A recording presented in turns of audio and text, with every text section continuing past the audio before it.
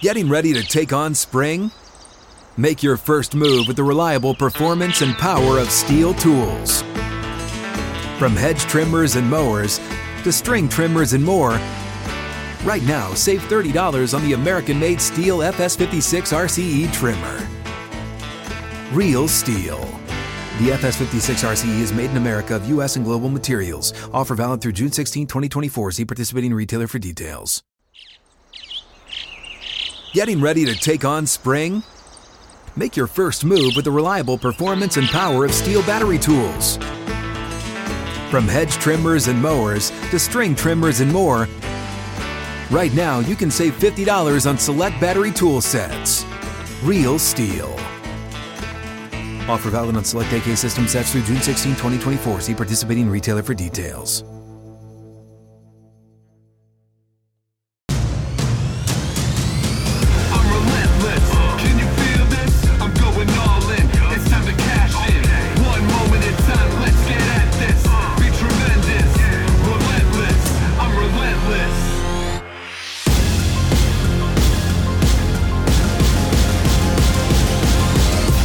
Here we go.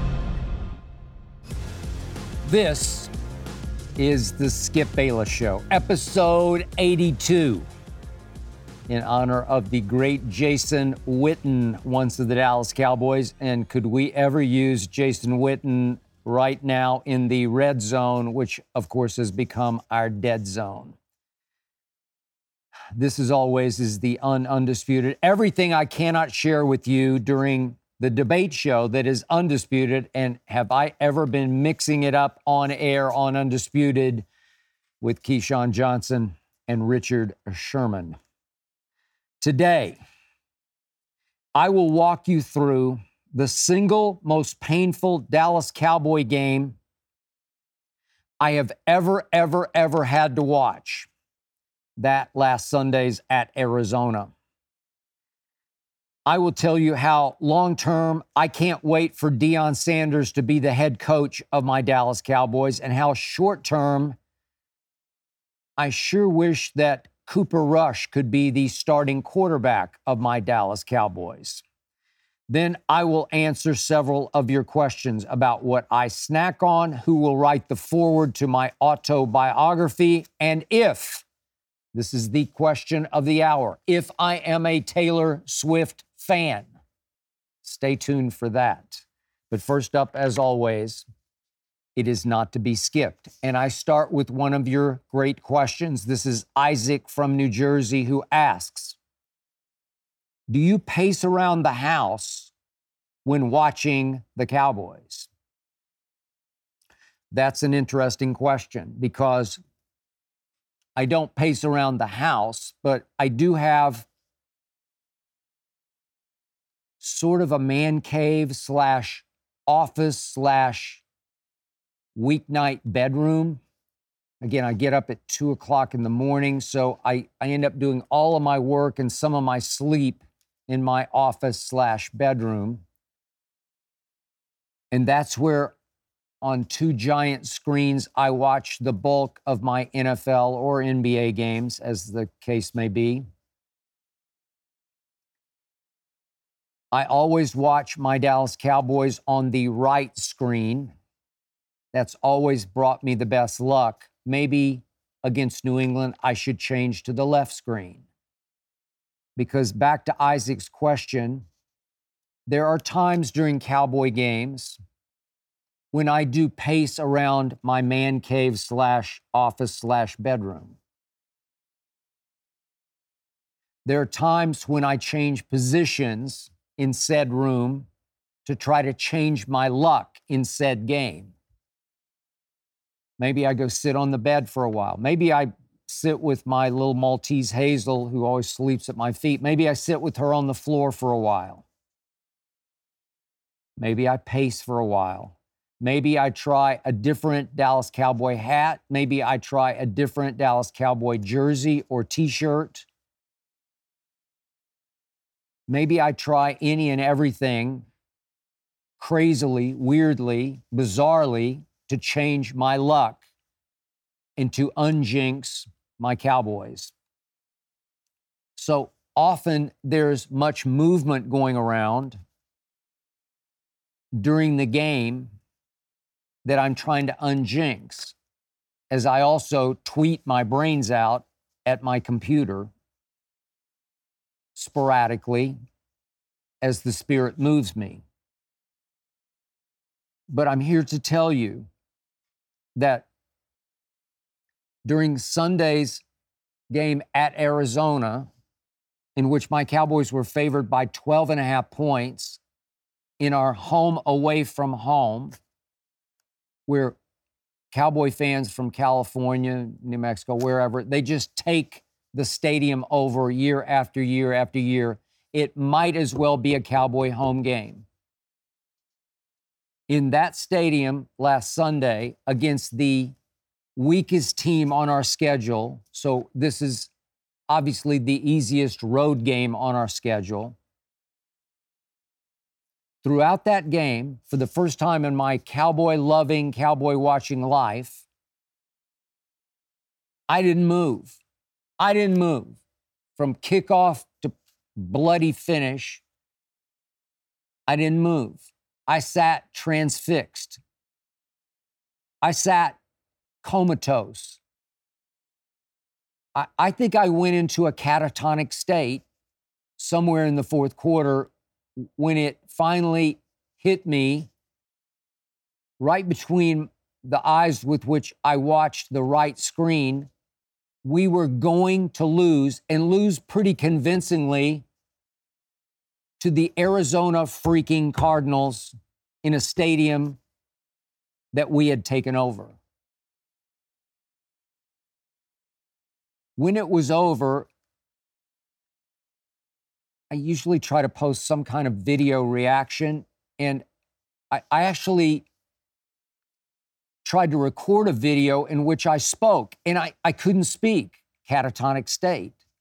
All I could do, if you can see me now, was just shake my head in the video, and I shook it, and I shook it, and then I shook it a little faster and a little faster until I gave myself a headache on top of the migraine that I already had from watching 3 hours of disaster, of debacle, of nightmare in the desert. Just so you understand where my head was. My team went to New York on opening night, actually to New Jersey, but to Giants Stadium, MetLife, and beat a division rival that made the playoffs and won a playoff game last year. Beat that rival, the New York Football Giants, 40-0. Then my Cowboys returned home for the opener at home, albeit against Zach Wilson, but dismantled the Jets 30-10. 30-10. I saw the best defense in pro football. I saw the best defensive player in all of the universe, 11 from heaven, Micah Parsons. I saw an offense that, even though it began to struggle in the red zone, could flat out move the ball on anybody 20 to 20-yard line. Heck, I even saw a new place kicker that I dare say I trust. A kid named Brandon Aubrey out of Notre Dame, who didn't even play football at Notre Dame. A kid who had never kicked in the NFL, only the USFL and Canadian Football League, who can just boot effortless, easy length, accurate, deadly accurate, long-distance field goals, as if he's rolling out of bed. You heard me on previous podcasts. This is it. This is the year. This is the defense that will carry my team to its first NFC Championship game in 27 years. At home against the 49ers, after going 13-4 in the regular season, that was my prediction, to a Super Bowl. our first since that 1995 season when the Jimmy Jerry dynasty that had become the Jerry Barry dynasty ended.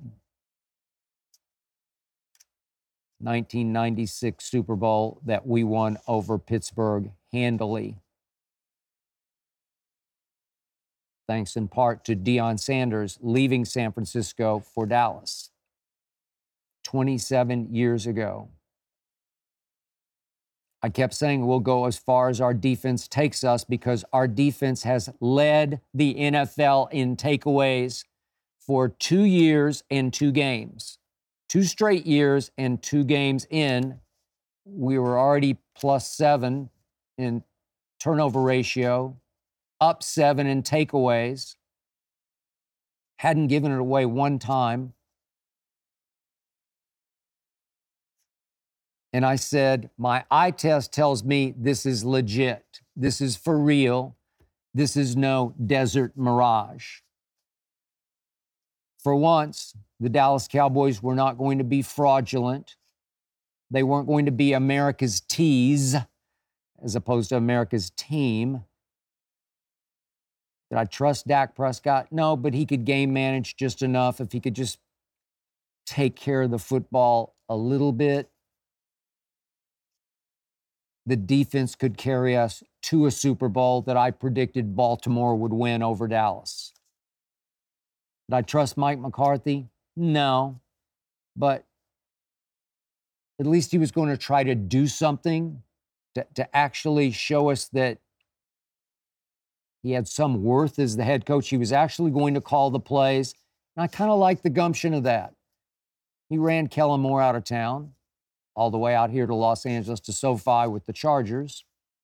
And Mike said, I'm going to do it because he once did it at a very high level, albeit with Aaron Rodgers. 13 years ago in Green Bay, Super Bowl, they won. Together. Mostly Aaron, but some Mike. So I thought, okay, I'm good with that. My defense will rise above Dak's deficiencies and Mike McCarthy's frailties. Or so I thought. So it was last Thursday after Undisputed, right here on the Fox lot. I bolted out. I'd had a long, hard week. I try to get away on a Thursday if I can. And I go out to Brentwood Country Club where I belong here on the west side of Los Angeles, not far from where LeBron lives. And I try to play 9 holes of golf if it's moderately not crowded. And on that Thursday a week ago, wasn't too crowded. So with my dear friend Ryan Davis, we loaded up and went to play 9 holes. Played the back 9 because it was less crowded. And we faithfully got to the 15th hole at Brentwood. It's a par 3. I will never forget this. It's a very difficult green to hit for anybody, but especially for me. I usually shoot around 85. I'm somewhere around. If I make some putts, I can threaten to break 80. If I don't, I can threaten to break 90. 15th hole. I usually, there's so much sand around the green that I actually lay up on a par 3, lay up close to the green, but I like to just pitch it over the front bunker, see how close I can get, and maybe make my 10 5-foot par putt. So I'm about to hit my pitch, and my friend Ryan Davis is glancing at his phone, and he looks up and says, do you know about Trevon Diggs? 15th fairway, par 3. Do you know about Trevon Diggs? And I stopped cold and said, no, what? Ryan says, he's out. I said, you mean out for Sunday? He said, no, he's out for the year. I said, that's impossible. He said, no, he tore his ACL in practice. He what? Impossible. No, it's got to be wrong. That's what the story says. I don't know. He says, I'm sorry to be the bearer of bad tidings, but that's what I think it was ESPN, I think it was Adam Schefter reporting, tore his ACL in practice. I was devastated. I hit my pitch into the sand. I hit my sand shot over the green into the far sand above the green. I ended up making a triple bogey. I was a wreck. Trevon Diggs is the igniter for my defense. He is the ball hawk receiver actually playing cornerback because by trade, he was always a receiver, went to Alabama as a receiver, but then learned to play cornerback and can mirror receivers, gamble on receivers' routes, jump said routes, and if he gets his hands on the football, it will stay in his hands.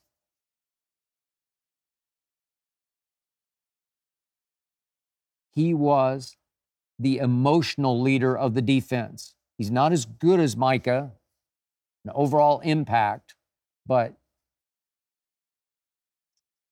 he was the tone setter for the takeaways.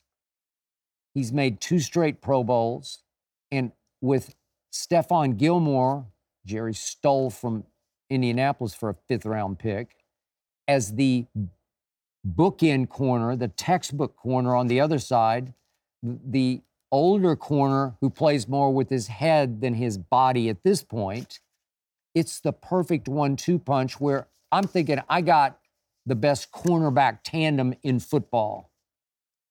But this defense fed off Trevon Diggs' playmaking. Do you remember the play in the opener?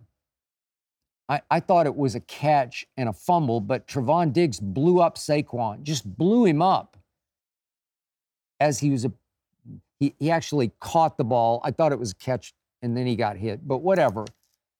Trevon Diggs made the play. The ball popped up, and Deron Bland took it in for the pick 6, which was actually just a scoop and score fumble. But the point was, that was about Trevon Diggs. Much of this defense, psychologically, emotionally, is about Trevon Diggs.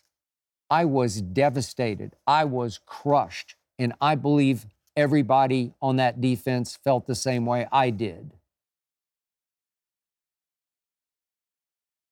And then I look up as game time is nearing, and I realize, well, wait a second, Tyron Smith is not going to play at Arizona, and Zach Martin is not going to play at Arizona after he tweaked an ankle against the Jets. And Tyler Biadasz, the center, is not going to play at Arizona. That's 3/5 of the offensive line is not going to play.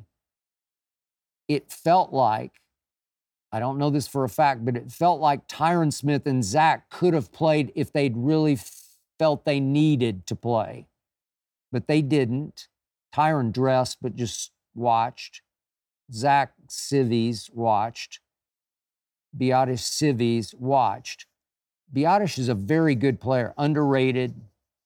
For a while, I wasn't on board, but the more I read about Pro Football Focus, liking him, I came around on him because he's very smart, savvy, tough, maybe not the most talented center in the history of the world. Maybe not Creed Humphrey, who went to University of Oklahoma playing for Kansas City. That was a steal by them. But he is the general of that offensive line. He makes the calls, and they were going to miss him at Arizona, not to mention missing 2 first-ballot Hall of Famers. Up in age, I know, but still both playing at a very high level when they choose to and need to. Not Arizona. So remember my mindset as I turn on the game. I have no trepidation. Usually, I'm a bundle of nerves. Usually,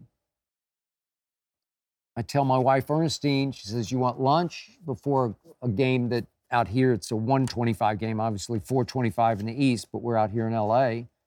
You want to eat? Because I always run early Sunday morning. I run hard. It's my hardest day. Drink a protein shake. But by noontime, you want some lunch? No, my stomach's too nervous. I can't eat. I'll eat after the game. No, I was fine. I ate lunch before this game. I ate lunch before a Dallas Cowboy game. Stayed down just fine. Felt good, tasted good. Way to go. I'm cruising. 40-0, 30-10, Super Bowl, here we come. Ernestine asked me, is this a big deal? No, it's not a big deal. It's just taking care of a little bit of business in Arizona before we deal with Belichick, and then at 49ers, and then at Justin Herbert out here in LA. Just got to take care of a little bit of business.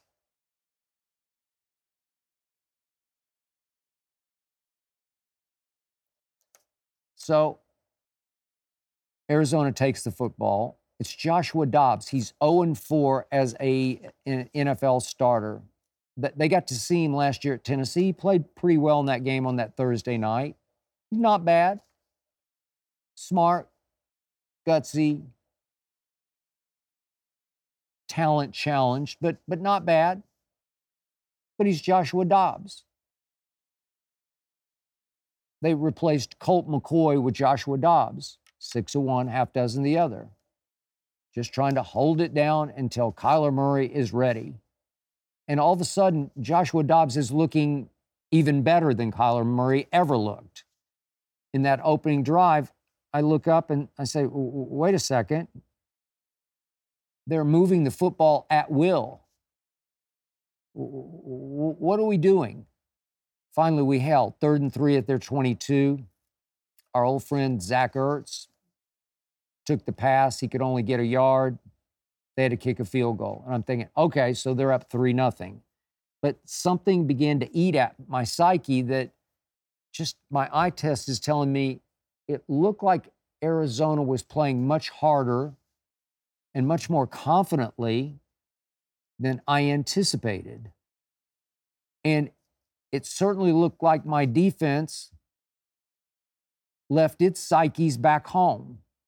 And I'm starting to wonder, is it possible that defense could not pick itself up off the psychological mat in time for this game that I'm sure everybody in the locker room thought was a cakewalk, was a stroll through the desert? Zach Martin, Tyron Smith, well, we don't need to play. Message sent in the locker room. Just roll our helmets out there with the star on the side. They'll fold. Cowboy fans will take it over, scream them into submission. We got this. Okay. Dallas has the ball. And I'm sitting watching. I'm not moving. And it's 3rd and 6, and Terrence Steele, our right tackle, false starts. And then we turn right around on 3rd and 11, we have a delay of game. Wait a second. And then on 3rd and 16, Dak completes a 1-yard pass to Rico Dowdle, and we punt. And I'm saying, that didn't look good. That looked completely unfocused. That looked like a team that just didn't show up. And then I start to fret and sweat about Mike, as I call him, McQuandary, not McCarthy, Mike McQuandary. He is my worst nightmare. He is the single worst motivator in the National Football League, and he's got to be historically bad as a motivator. If you watch the Cowboys a couple of years back on Hard Knocks, it was embarrassing to watch Mike McCarthy address the football team. Those guys have to be looking side-eyed at each other like, really? Lame, cliched, completely unconvincing. No commanding officer in Mike McCarthy that I can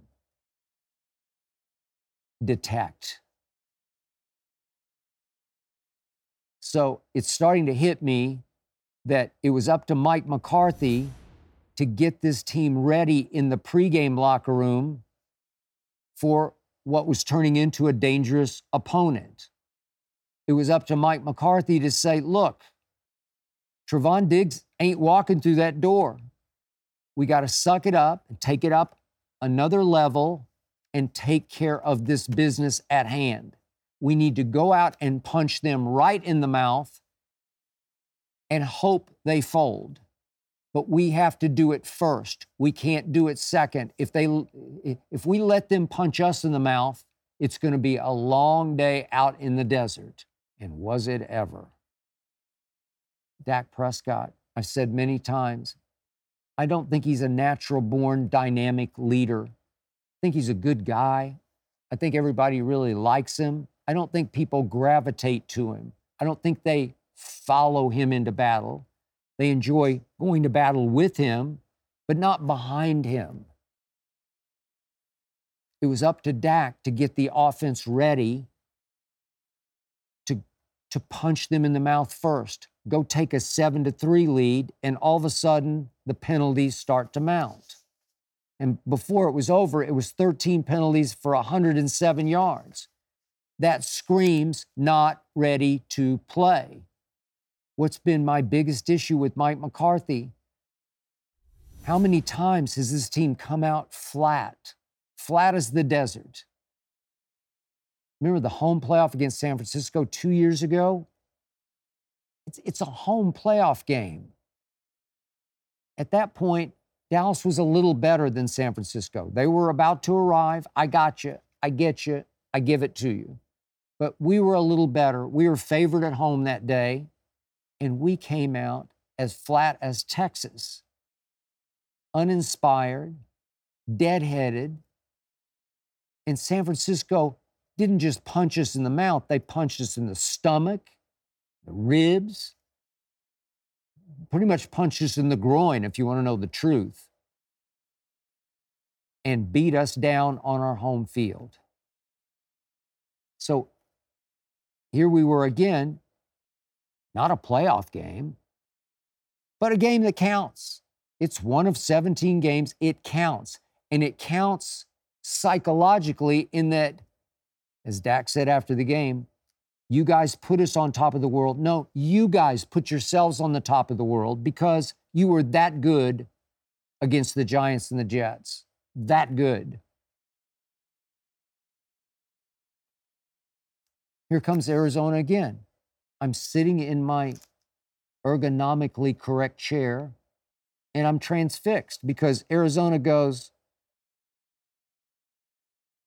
18 yards, and then pass interference on the new Trevon Diggs, Deron Bland, and then 20 yards and 7 yards and 10 yards, and then a 5-yard touchdown by James Conner. And I look up and it's 9-0 home team. We go get a field goal. And then here they come again, and they go 7 yards, 12 yards, 8 yards, defensive holding. Rondale Moore, wait, isn't he a receiver? He lines up in the backfield, and before I know what's happened, he has taken a handoff and broken loose for 45 yards and a touchdown, and it's 15-3. And that's when it hit me for the first time, the first wave of sheer fear. We're going to lose to the Arizona Cardinals in our home away from home game. We are going to lose the easiest game on our schedule. And I'm thinking that's impossible. But no, it was starting to manifest right before my very eyes, and I could not move. I was getting sick at my stomach to the point that it felt like inexorable fate. It felt like not meant to be for us and meant to be for them. And I couldn't move. I couldn't change my jersey or my t-shirt or my hat because deep down, I knew nothing was going to work today because my Cowboys, thanks to Mike McQuandary and Dak Prescott, had failed to show up. Third quarter, it's finally just a flash of light, of hope. Kevontae Turpin broke loose on a punt return. I'm thinking, okay, finally, maybe we can right this wrong. Maybe I can have a shred of dignity when I arrive for Undisputed Monday morning. And he's running, and he's running, and he's running all the way down to the 23-yard line of the Arizona Cardinals. And I think, back in business. Here we go. We're down 21-13. We can at least cut it to 21-20, and we'll be right there. We will seize control. And I look up, and there's a flag on the field.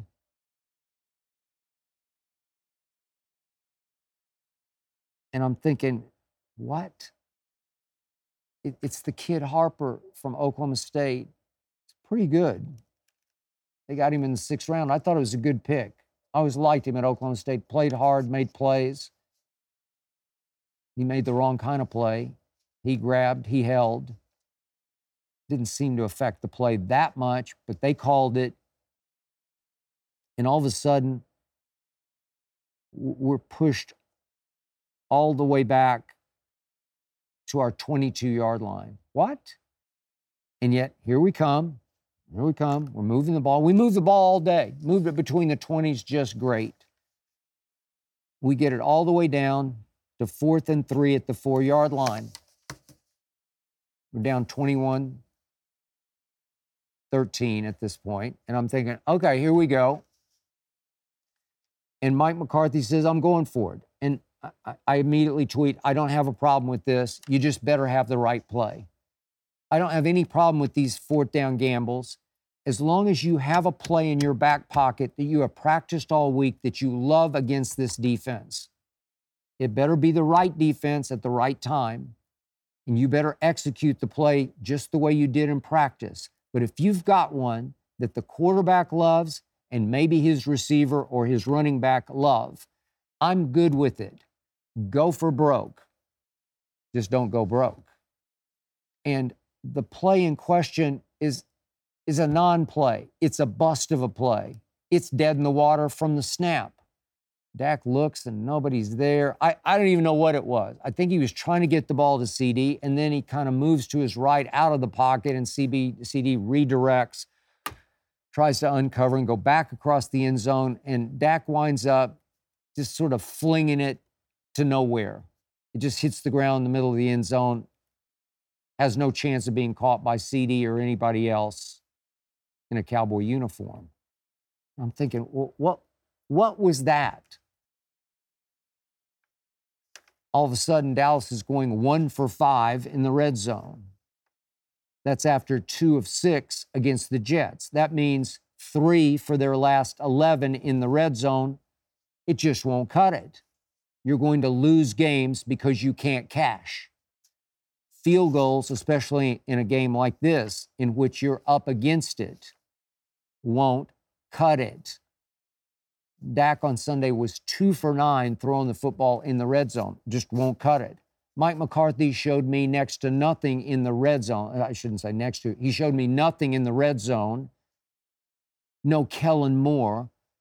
No creativity. No sleight of handoff. No Andy Reid. No Mike McDaniel. No, oh, wow. Tua just threw a no-look pass, a shovel pass, that scored. I saw none of that on Sunday from please drop the mic McCarthy. And I'm catatonic because I know what's happening. I know I can't stop what's happening. And it's just going to happen whether I like it or not. So we cut it to 21-16 with a field goal. And I look up, and on the very next play, the kid from Stanford, Michael Wilson, just gets loose. He's just uncovered. And he's running, and he's running, and he's running, and I'm saying, we just lost. And I'm thinking, it looks like single high safety. It looks like everybody's man except for Malik Hooker. And somehow nobody takes Michael Wilson, and somehow Malik Hooker goes the other way. And I immediately tweeted off the top of my head, Malik hook, line, and sinker, because he took the bait and went the wrong way. I still don't understand this, but Dan Quinn, our defensive coordinator, in his Monday media session, defended Malik hook, line, and sinker, defended him and said that was not his fault on that play. Okay, well, help me out here. Then somebody had Michael Wilson man, I guess, up near the line of scrimmage in more of press-type coverage and just completely blew the assignment and went with the wrong guy. I don't know what happened, but that can happen if you're the best defense in pro football. The Cowboys needed a stop, and Arizona got a start, a restart. And here they went again.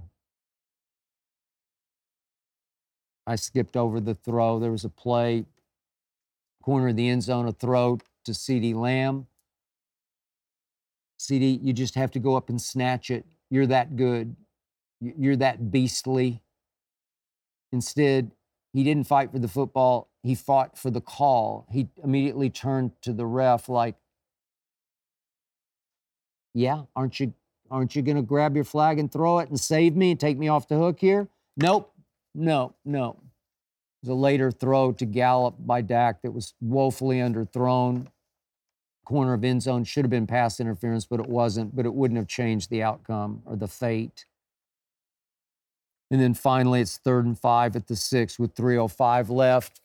Another red zone opportunity, and Dak throws it to an Arizona Cardinal, one of 3 who were in coverage at that point around Dak's intended target.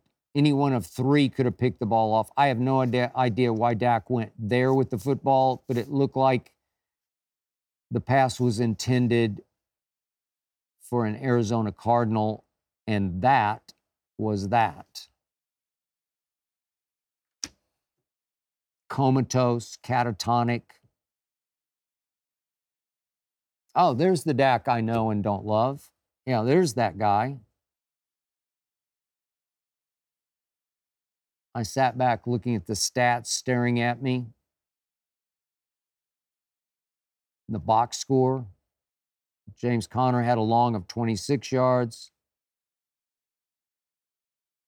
Joshua Dobbs had a long of 44 on a read option keeper. I mentioned Rondale's 45.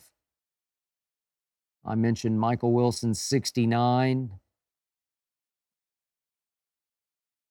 I looked at yards rushing for Arizona, 222 yards rushing.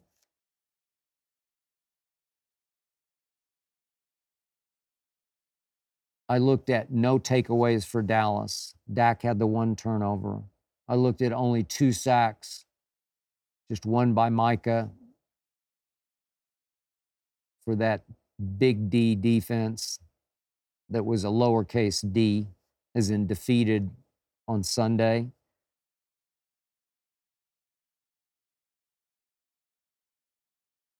I tried to see the positives. We had 416 yards of offense. That'll work. They had 400. We had 26 first downs to their 20. Okay, thank you. We kept the ball for 35 minutes to their 25. Yeah, but they were scoring so fast, didn't really matter, right? And I'm thinking, these were the Arizona freaking Cardinals. I remind you, at Tampa in last year's playoff game that sent Tom Brady into the night, into the sunset at night, we held them to 52 yards on 12 carries. At San Francisco, we held San Francisco to 113 yards on 32 carries. 32, that's 3.5 a crack. Christian McCaffrey, unstoppable that he can be, 10 carries for only 35 yards. At Giants, opening night this year, we gave up 108 yards rushing, but on 28 carries, that's 3.9 a crack. I can live with that because you can win with that. Saquon, 12 for 51, caught 3 for 12. No, we're good with that. Jets, 64 yards rushing on 16 tries. Brees and Dalvin combined for 8 carries for 16 yards. And then that happened, 222 at Arizona, and it's just, they were comatose. They were catatonic. They simply weren't ready to play. They're so much better than that. But I just sat there shaking my head thinking, how could this happen? I was just dumbfounded. I still am dumbfounded, thunderstruck, gobsmacked, blindsided, astounded, haunted, baffled, numb, ultimately numb.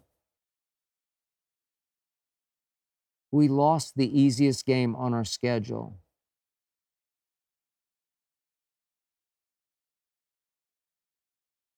And I'm thinking, in just 3 days and then 3 hours, we went from Super Bowl, here we come, to Desert Mirage. That's what happened. 3 days from Thursday when I first heard out on the golf course about Trevon Diggs. 3 days and then 3 hours out in what they call the Valley of the Sun in Phoenix. For us, it became the Valley of the Sun, with a K on it. Valley of the Sunk. We felt sunk. I usually love to come in on a Cowboy Monday, even after a loss, and fight for them, defend them to the death. I mean, we were down 3 offensive linemen. Tony Pollard actually had a pretty good game. 123 yards on 22 carries. That'll work. But we had 113 yards in penalties, and we didn't take the ball away one time. And I went to bed on Sunday night trying to revive myself, and I just laid there staring up at the ceiling.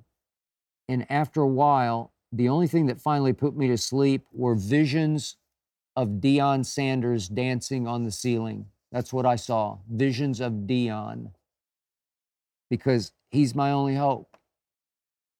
Jerry Jones, at some point fairly soon, has to go get Deion Sanders. Jerry spoke glowingly of Deion.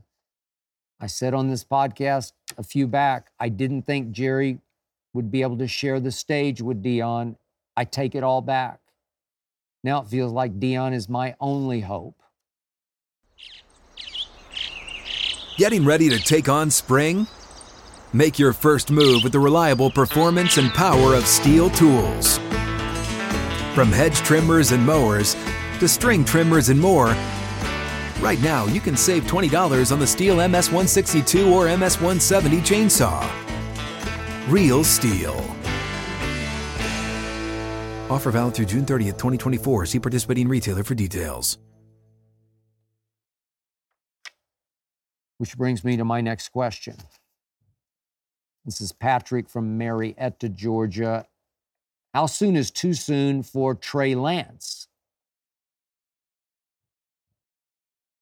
Jerry did another good thing, draft free agent wise. He went out and he traded, actually he stole Trey Lance. I'm still a big Trey Lance fan. I believe in his long-term future. But Patrick, I got to tell you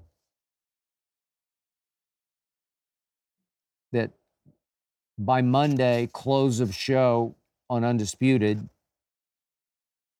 all I could think of was Cooper Rush, because Cooper Rush is still miraculously a Dallas Cowboy. I thought somebody would give him a big new deal to be their starting quarterback. Tony Romo predicted during a CBS game last year that Cooper Rush would get paid, that somebody would say, that's our guy. I assume nobody paid him except Jerry to be the backup. Trey Lance is the distant future. Cooper Rush should be the now. I'm going to say it again. Cooper Rush last year ran the offense more effectively and efficiently and consistently than Dak ever has. He's not as talented as Dak. He doesn't have quite the arm Dak does, but Cooper Rush has plenty of arm. He's got one of those Brady Montana-like arms that just work. plenty enough velocity because it's so accurate. And just allow me again, I take such abuse on Undisputed from especially Keyshawn Johnson, who has no use whatsoever for Cooper Rush. I'm going to remind you, going back 2 years ago now, that fateful Sunday night after, ironically and fittingly, the Cowboys' survival at Belichick the previous week. Dak to CD in overtime for the walk-off touchdown to beat Belichick and Mac Jones up in Foxborough. Dak on that final throw planted and went Joe Burrow. He pulled his calf. And all of a sudden, Cooper Rush pressed into action at Minnesota on a Sunday night. Vikings were hot at that point. And all Cooper Rush did in his first NFL start on the road on Sunday Night Football was go 24 of 40 for 325, 2 touchdowns, did throw 1 pick. But he walked it off to Amari Cooper from 5 yards out with 51 seconds left to beat the Vikings 20-16. It was a miraculous performance. And then followed by, coming into last year, Dak busts his thumb against Tom Brady and company in the opener, the loss. Dak stunk in that game. And all of a sudden, pressed into service once again is Cooper Rush. This is against Cincinnati on Sunday Night Football at home. Cincinnati at home, but they're the defending AFC champs and the near Super Bowl champs. And all Cooper Rush did was go 19 of 31 for 235. Had a QBR of 57 in that game, while Joe Burrow had a 36. I'm sorry, I got this backwards. Cooper Rush had an 86 QBR to Joe Burrow's 57. So he outplayed Joe Burrow convincingly in that game. Remember that last drive against Cincinnati that night? Cooper Rush reminded me of Tom Brady in the Super Bowl against the Rams in his first Super Bowl. Cooper Rush goes 8-yard completion, 12-yard completion, 10-yard completion. All of a sudden I look up, they got a 50-yard field goal to walk it off, and Brett Maher makes it at the buzzer. Cooper Rush wins. At Giants the next week, Monday Night Football. These are big stage, big pressure games. Cooper Rush, when the Cowboys fell behind 13-6, thanks to Saquon busting loose for a 36-yard touchdown, all of a sudden Cooper Rush says, no, I got this. In the next 2 series, Cooper Rush against the Giants up there goes 12 of 13 for 129 yards in just 2 series. 12 of 13 for 129 and a touchdown. And all of a sudden, Cowboys go back-to-back touchdowns, take over the game, and never look back. Cooper Rush that night, 21 of 31 for 215. Cooper Rush was very good against Washington, good enough against the Rams when it was about the run game taking over and the defense. And then Cooper Rush did struggle at Philadelphia early, but then he shook it off and he got back in rhythm. All of a sudden, you look up early in the fourth quarter and it's 20-17 Philadelphia. It's not a rout. It's 20-17. We just need one stop from the defense, and Jalen Hurts did exactly that game what he did the other night on Monday night at Tampa. Remember, it looked like Baker Mayfield was about to storm back with another Baker-esque rally in the fourth quarter, and Tampa couldn't get the ball back from Philadelphia. The last 9:22 of that game, Jalen Hurts just kept converting third and fourth downs and ate the whole clock up. 9 minutes and 22 seconds, Baker never saw the football again. Same here. Jalen goes 75 in 13 plays, kept converting third down after third down after third down. They re-seized the lead, and that was that. But I thought Cooper redeemed himself in that game.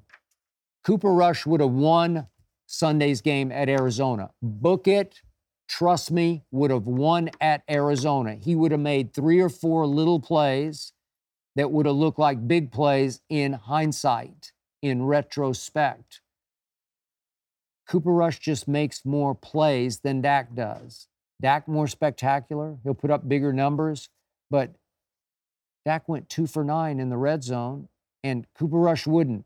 He would have made a couple of those throws that had to be made on time that would have saved the day. Getting ready to take on spring? Make your first move with the reliable performance and power of Steel tools. From hedge trimmers and mowers to string trimmers and more, right now save $30 on the American-made Steel FS56 RCE trimmer. Real Steel. The FS56 RCE is made in America of U.S. and global materials. Offer valid through June 16, 2024. See participating retailer for details. Which brings me to the next question. James from Oakland. The next 3 games are against Patriots, 49ers, and Chargers. Cowboys going 0-3? No way. I'll admit I'm wounded. You can hear it in my voice. I'm stung.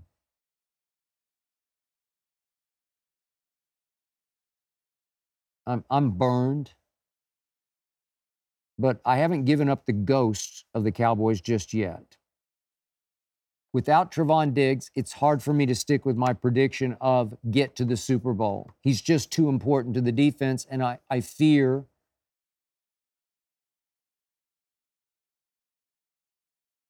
that their spark plug is gone.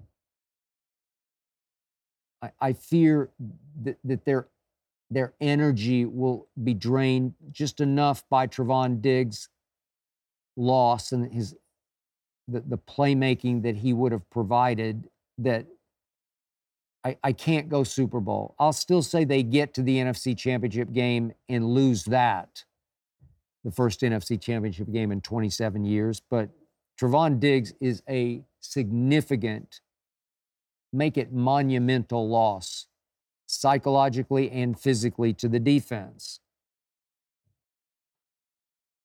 But we will beat the Patriots.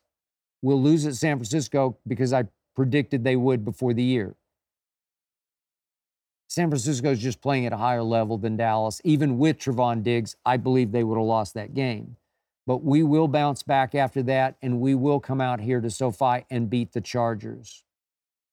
Again, I'm hoping, trusting that Tyron Smith, Zach Martin do play, that Biadasz can get over whatever ails him, and that he can participate sooner than later.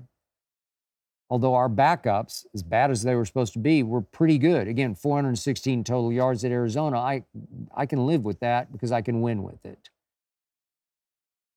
But this brings me to my age-old theory about a team that I wrote 3 books about, a team I have covered since I moved to Dallas to become a prodigiously young columnist at 25 at the Dallas Morning News, a team I've covered since 1979. I know how this works. When you're stuck with a Mike McQuandary as your head coach / motivator, you need external motivation, and the media always provides it for my Dallas Cowboys.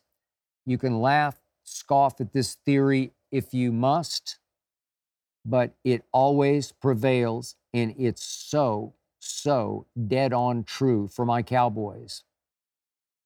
They do become fat cats. As Dak said after the game, you guys put us on top of the world, but we knew who we were. That's really a positive negative quote because he's saying we weren't nearly as good as you said we were. No, you were that good, Dak, on defense until you just no-showed. But the point is that the same national media and local media that put the Dallas Cowboys on top of the world will now destroy them, will now say they were nothing but overrated frauds, and it will pierce the pride of the Dallas Cowboys, just the way it pierces my pride on Undisputed. It will punch the deepest button in their psyches, and they will say, oh yeah, watch this. I am not afraid of Bill Belichick. It's the same Belichick who, without Tom Brady, is now 61-74. Think about that. He's 13 games under 500 as a head coach without Thomas Edward Patrick Brady Jr. I'm not afraid of the prodigal son returning to see his man Jerry at Jerry World. I'm talking about Ezekiel Elliott, who ranked last year by Pro Football Focus 39th among running backs. He had a nice game the other day, had 15 carries for 80 yards against the Jets as he prepared himself to peak in time for his return to AT&T Stadium, Jerry World. I'm just not afraid of this Zeke. Too many collisions, taken too much out of his body. He basically, quote unquote, died for the cause in Dallas. He tried to run through too many brick walls and started just running into nothing but brick walls and bouncing backward, 1 yard in a cloud of dust. How painful it has been or was for all those years, the last 3-4 years, to watch Zeke in Dallas. I'm happy for him.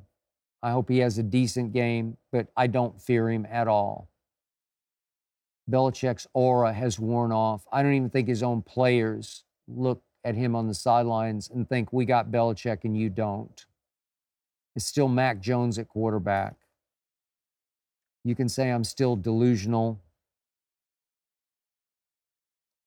but I believe we will rise up because we're just better than New England. And thanks to the national and local media, we will be ready to play. We will be extremely motivated by the savage criticism that has been aimed at the Dallas Cowboys this week.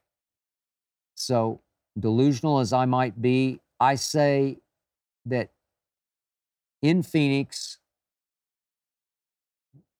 we rose like the Phoenix on Sunday evening as we went to the team plane to return home. We rose like the Phoenix, and we will rise back into a very good team that will be 4-2 entering its bye week and still be good enough to win the division, to win a home playoff game and a road playoff game and get to the NFC Championship game. I am not giving up what looked like a bunch of ghosts on Sunday at Arizona. All right, enough about my Dallas Cowboys. My head hurts just talking about them. This is Fergie from Austin who asks, completely off topic, and I love it. You're on a long road trip and you need to stop for gas. What snack at a gas station, convenience store are you buying? It's an interesting question. Once upon a time, back in the dark ages, in which nobody was enlightened about what you put in your mouth and swallow into your stomach, there was nothing at any convenience store that I would have put in my mouth. That's why I learned early on, as I changed my diet and my fitness routine for the long haul, I learned that on long road trips, you have to bring your own. You have to take whatever you need to eat because you're not going to find it at a convenience store. Times have changed. The enlightenment has occurred to where now at a convenience store, you can buy Nature Valley granola bars. My favorite are peanut butter. I don't recommend a steady diet of them, though I do have at least one of those every day. I think they're good for your digestive tract. It's what you would call, what the dietitians call a better bad choice. They're not bad. They're not great, but they're not bad. But I would definitely, in a pinch on the road at a convenience store, eat a Nature Valley peanut butter granola bar. Most of them now have pure protein bars, or even the bars that I eat the most, Quest bars. You can actually find those often in those, 7-Eleven type convenience stores at a gas station. Anymore, sometimes they have bananas, they have apples, so it's much easier than it used to be. But this brings me to the key to my fitness. when it comes to what you put in your mouth, you are what you eat. So you must plan what you eat. It's essential. It's how I program my life. I plan what I'm going to eat. I often bring it with me. Everything here at Fox, I bring with me. Everything, I bring it in my little bag every morning and I've planned it out. I'm going to eat that or drink that at that moment and that then and this then to prep for this podcast that I'm doing now after Undisputed. I know exactly what I'm going to eat to get me through, to get home. I'm going to lift weights when I get home. And then I've got my meal planned for tonight. I've got it all planned because you have to plan ahead or you will fail. Too many times in the business I'm in, there's a media buffet. You have to plan. You have to think ahead. If you know about the buffet, I'm only going to get this and this. I can't just go in and wing it, because if you wing it, you'll lose, or I should say you'll gain, as in weight. It doesn't matter. Thanksgiving, Christmas, road trip, you have to plan it. If it's your Thanksgiving dinner, I'm going to eat 2 servings of turkey, but then I'm going to stop. 1 serving of dressing, and then I'm going to stop. I'll eat some of the cranberry, but I'll only do a couple of spoonfuls, or whatever it is. You just have to make a plan, and you have to stick with your plan. Because if you don't, if you allow your nutrition to be planned by chance, you'll fail miserably, because you'll suddenly realize, oh, I'm really hungry now. Oh, look what I'll just eat that. Okay. And you'll wear it. You eat it, you're going to wear it. You are what you eat, so plan what you eat. Long road trip, buffet, out to dinner. What's the restaurant? Think it through. I'm going to get that, and I'm going to stop with that. And if you're going to have a dessert, fine, but maybe make a plan. I'm going to order that dessert, but I'm only going to eat half of it this time. Make a plan. It's for your life, that's all, just for your life. This is Clay from Ohio. Whew. Who would you want to write the foreword for your biography? That is a deep, difficult question with an obvious answer, but I'll throw out off the top of my head a few choices before I get to the obvious answer. As I'm taping this, my brother Lil Wayne is celebrating his birthday, his 41st birthday. He's about to be on his way up to Green Bay for the Thursday night game, Detroit at Packers. As something of a birthday present to himself, Jordan Love is playing very good football. I don't think Packer Nation, which includes Lil Wayne, is missing Aaron Rodgers that much. But all I know about this man, Dwayne Michael Carter Jr., all I know about him is no human on earth would I rather sit and talk life or sports with than this man. No human outside my wife, Ernestine, would I rather sit and talk sports and life and sports with. And in some ways, I would include Ernestine in that, because there are places I go with Wayne that I don't even go with her. It's just a connection that we have. He gets me. I know he loves me. I know I love him. So he would certainly be a primary candidate for this. So would my agent, Nick Khan. Been with him a long time. He's now running WWE at the highest level, still representing me. Thank you for that, sir. But nobody outside Wayne and my wife understand me better than Nick does. But His is more understanding me in the context of what I do for a living. Nobody gets me better professionally than Nick Kahn does. I should also include in this my oldest friend, my lifelong friend, my dearest friend from Oklahoma City, Craig Humphreys. He's now a radio legend, sports talk radio legend, the Hump Man. So proud of all that he has done. He's been with me from start to finish. Best man in my ill-fated first wedding, as I was the best man in his ill-fated first wedding. Been through a lot together. He loves me for me, accepts me for me. I've never missed a summer since 7th grade that I haven't played golf with Craig Humphreys, a candidate. I must mention my man, Stephen A. Smith. I do love him like a brother. Sometimes we fight like brothers, but I love him till death do us part. I believe in him. I miss working with him. I miss being around him on a daily basis. So gifted at what he does. When you go to battle with somebody as many times as we did, you just get closer and closer.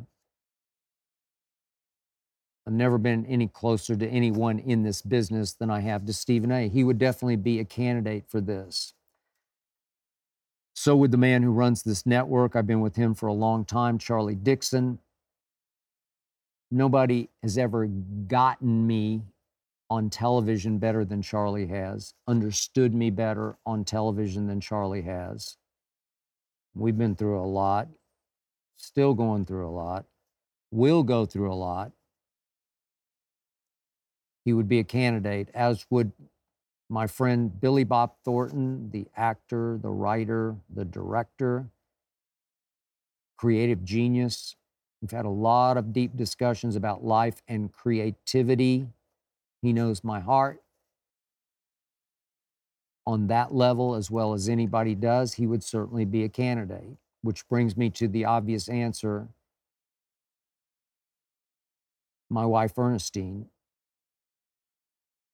She has stood by me through thick and a whole lot of thin. Trust me, a whole lot of thin. Nobody will fight harder for me than my wife, Ernestine, almost to a fault. She fights so hard for me, sometimes she drives even me crazy. As loyal as the night is long. Never known anybody like her, and she would definitely be a candidate for this. As would finally my daughter Hazel, my little 6-year-old Maltese, my constant companion. If Hazel could talk, if Hazel could write, I just might let her write the foreword to my autobiography, because she sees me the way nobody sees me. She watches me watch my Dallas Cowboys.